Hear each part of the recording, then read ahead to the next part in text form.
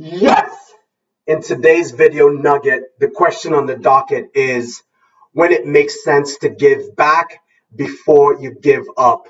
As a professional, the process of consistent business development can be very difficult.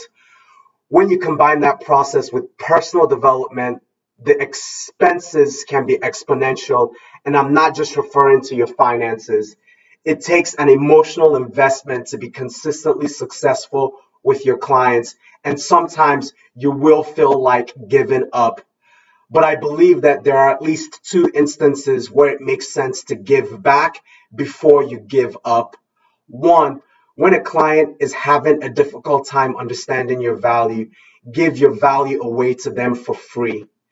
Two, when a client does understand your value but is unwilling to spend more, find some other kind of value to reasonably give away.